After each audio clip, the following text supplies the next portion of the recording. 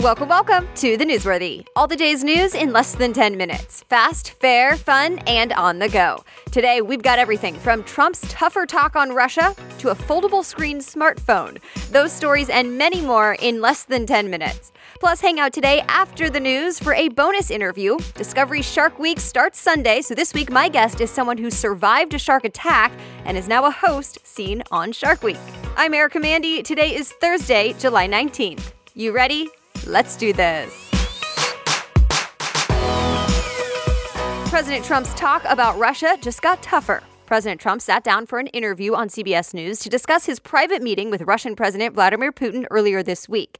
He told CBS he does think Russia meddled in the 2016 presidential election and says he told Putin, quote, "We're not going to have it." He also said there should be more talk about the other issues discussed at that meeting. President Trump has been dealing with some backlash from some members of both parties over his initial response to this issue after the meeting in Helsinki, Finland.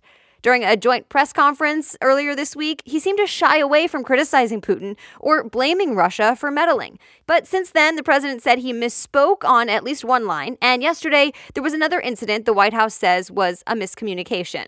Fox News says a reporter asked while she was leaving if he thought Russia was still targeting the U.S. today. Reporters say Trump appeared to answer no, which would contradict what the FBI director says. But the White House press secretary said actually Trump was saying no to just answering any more questions. There are new details now about a Russian woman living in the U.S. charged with working as a Russian agent. The charges say Maria Butina even tried to trade sex for influence and get a job with a U.S. special interest organization. NBC News reports investigators believe she had a Russian handler and everything, and that they would sometimes direct message each other on Twitter. But Butina's lawyer says she's just a foreign student who was networking and hoping for better relations between the two countries. She pleaded not guilty in court yesterday and is now in jail without bail. 12 young boys and their soccer coach who were trapped in that flooded cave in Thailand for more than 2 weeks are finally now home. They were released from the hospital yesterday, and doctors say they're all in good health. All 13 of them took part in a press conference and were waving and smiling. Reuters reports they described telling each other to stay calm, and then they took turns digging at the cave walls in the hopes of getting out. They didn't have any food, so they just drank water that was dripping from the rocks in the cave. They did that for 9 days before divers found them and brought them food. They described that moment when they heard the divers' voices as magical. Remember, the boys and their coach were in the cave another week while rescuers were figuring out how to get them out, and then they took 3 days to rescue all 13. There was another sadder moment during the news conference as well, when the boys held up a sketch of the Navy diver who died while working on that rescue. They wrote him messages and planned to give it to his family. They thanked all the divers, doctors, and volunteers who helped out. Today's episode is brought to you by John Lee Dumas and his new free training, 3 Hours to Your Big Idea. Have you tried this yet? John Lee Dumas is the host of the award-winning podcast Entrepreneurs on Fire, and through thousands of interviews, he's discovered why entrepreneurs succeed. And he says it's because they have a big idea and they go all in with a lot of focus. So he's created a step-by-step process to help you do the same thing, to discover your big idea, the one you'll feel excited about now and in the future, something you'll want to commit to. And you just need 3 hours to do this. Yep, 3 hours from right now, you could have your big idea and be on your way. So head on over to yourbigidea.io and check it out. That's yourbigidea.io. All right, now back to the news. Google just got hit with a record-breaking $5 billion fine in the EU, and they may have to pay even more. CNBC reports the European Union fined the company for allegedly abusing its power in the Android smartphone market.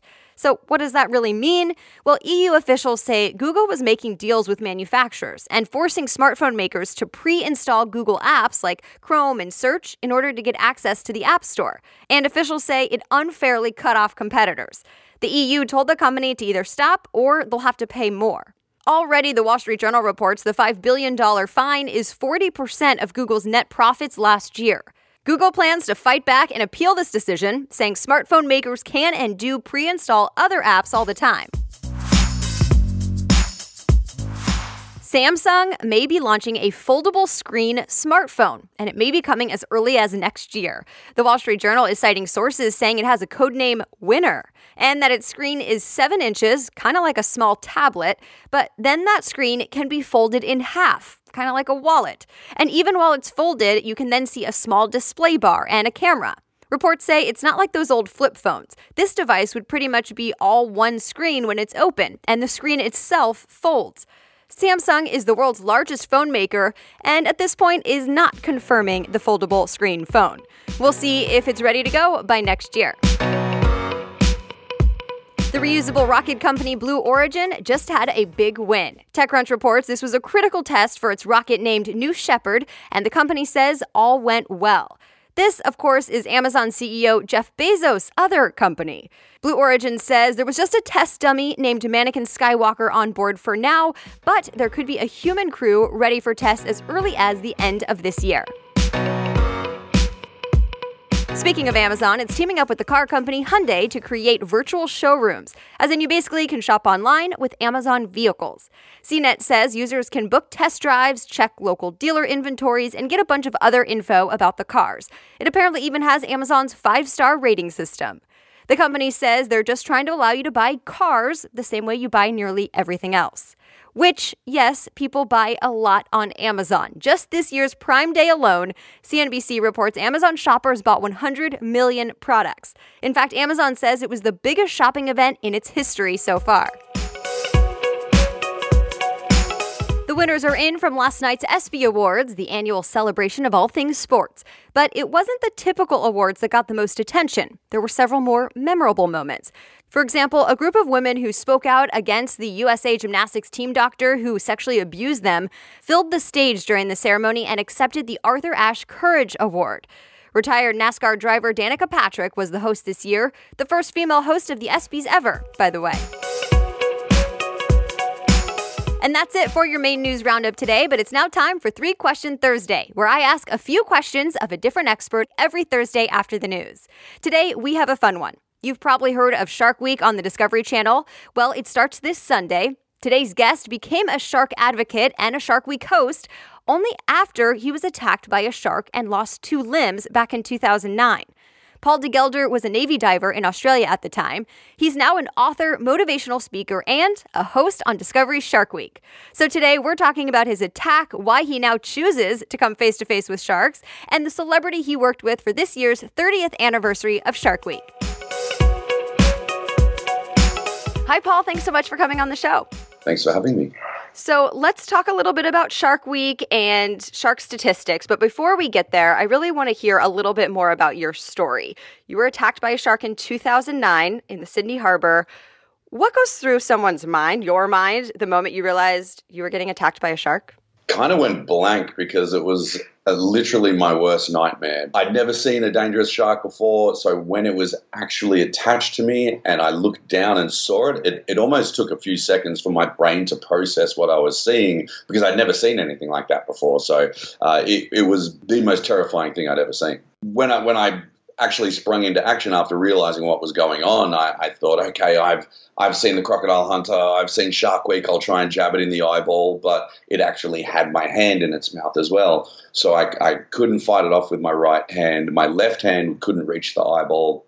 And so I tried to push it off by the nose, but that just pushed the teeth of the lower jaw deeper into my leg.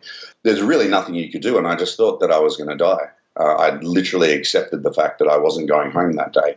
It lasted about 8 to 10 seconds, but fortunately it removed my hamstring, my hand, and swum away, and I was still alive. I popped to the surface and realized, hey, I'm not dead.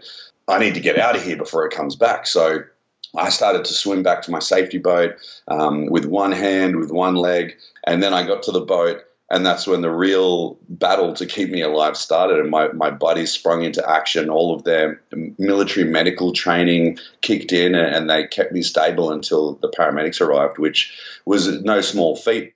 A lot of people would look at this and assume that you would still be scared of sharks or that you would be angry with sharks, and instead you're now an advocate for them. Why? Well, look, after the shark attack, I don't feel, everyone says it's an inspiring story. For me, it was hard and it was a struggle, and my only goal was to get back to work, and that was my driving force. But during that time as well, as I was recovering, and everyone could see because it was so well publicised across the Australian media, everyone was watching me recover, and just they were blown away at how fast it happened. So the media started coming to me every time there was a shark incident, or any time sharks were in the news. They wanted to get my opinion on it, and out of necessity, basically, I had to learn about sharks and their natures and their environments, so that I didn't look like a big dumbass on TV, and I actually knew what I was talking about. So out of necessity, I learned about sharks, and through that, I learned about how much they're suffering in the world, how many of them are killed every single year, the population decrease, and not just about how that affects sharks, but how that affects the oceans in general, how that affects the domino effect down onto human beings as well. For me, I was given a voice. People listen to what I say on the subject, and so I figure it's a terrible thing to have a voice and not use it and not teach people what's going on. Ignorance is not bliss. It's just ignorance. So if I can teach people about what I've learned, I can share my newfound love of sharks, then hopefully they'll fall in love with them too, and they'll want to protect them. And it doesn't take big grand gestures either, just kind of takes everyone doing a little piece here and there to help out. What did you learn about your own attack and the shark that attacked you? They decided that it was a 9-foot bull shark that had actually attacked me. I learned that they have more testosterone than an adult bull elephant, which makes them a very feisty shark. And now, having dove with them, I've learned to hand feed bull sharks. And I've been in the water with 20 or 30 of them all at once within a foot of my face, opening their mouths and me hand feeding them. So I've seen them in every aspect now, and you just can't help but appreciate a dominant apex predator like that when you see it in the wild. It's really quite a beautiful thing. That's probably going to bring up the question for some people, why can you be that close and not be attacked, and then in another situation be attacked? What's going through the shark's mind? Well, it's all about the situation. So for me, when I got attacked, I was in Sydney Harbour, which is quite murky water. It was the start of summer. It was early morning, so the light levels were low. I was wearing a black wetsuit, and I had a black pair of fins on, and I was flapping around on the surface. And what did I look like? A seal. I look like a big, fat, dumb seal, injured on the surface, flopping around. I'm an easy target. So what I learned about sharks is they are an apex predator, but they don't actually want to put up a huge fight. They don't want to get injured for their meals. So they're opportunistic feeders as well. And that's what I look like. I look like an easy meal. But when you're in the water with sharks, one of the great lessons that my friend Andy Casagrande taught me was don't act like food and they won't treat you like food. And so I've learned to use my body, my demeanor. I've learned to read the body language of the sharks as well. And so if you know how to do that, then you don't look like food. They won't treat you like food. They see you as just another animal that is not going to be an easy target. So that makes all the difference. So I know one of the roles of Shark Week is to educate people. What is your role with Discovery Shark Week this year? Where can we find you? And what does it take to put some of these shows together? Give us some behind the scenes. Yeah, it's not easy. Well, honestly, me and my buddies, we literally risk our lives to give you these shows. This is no joke. This is no Bear Grylls going to stay in a hotel or having a support network some of the times. You can't have a support network when you're 110 feet down below the surface, surrounded by 4 male great white sharks and no cage. Just me and my buddy Andy, that's it. He's got a big camera to push the sharks away, and I've got a GoPro on a stick. So it's sometimes it's quite terrifying, but you have to trust in the training you've been given by the people you work with, the knowledge that they've given to you.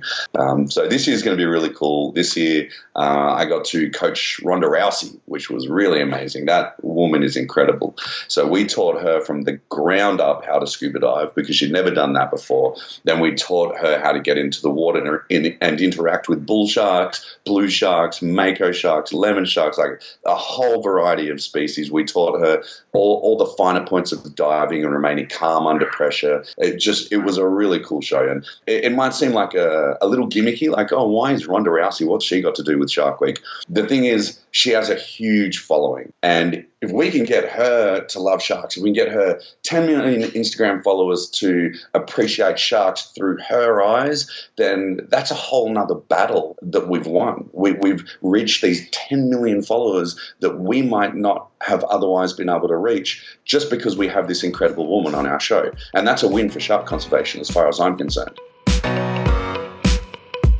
And that Ronda Rousey episode is this Sunday at 10 p.m. Eastern Time. You can also catch Paul next Thursday in what's being called the most dangerous Shark Week stunt ever. I'm linking to the full schedule in today's show notes if you want to watch. That's also where you can read more about today's guest and all the news stories we talked about today. From the homepage of thenewsworthy.com, click episodes and then find today's date. Don't forget to share this episode with your friends if you enjoyed it. The Newsworthy is ready for you by 4 in the morning Eastern Time every weekday, so I'll be back with more news tomorrow. Have a great day.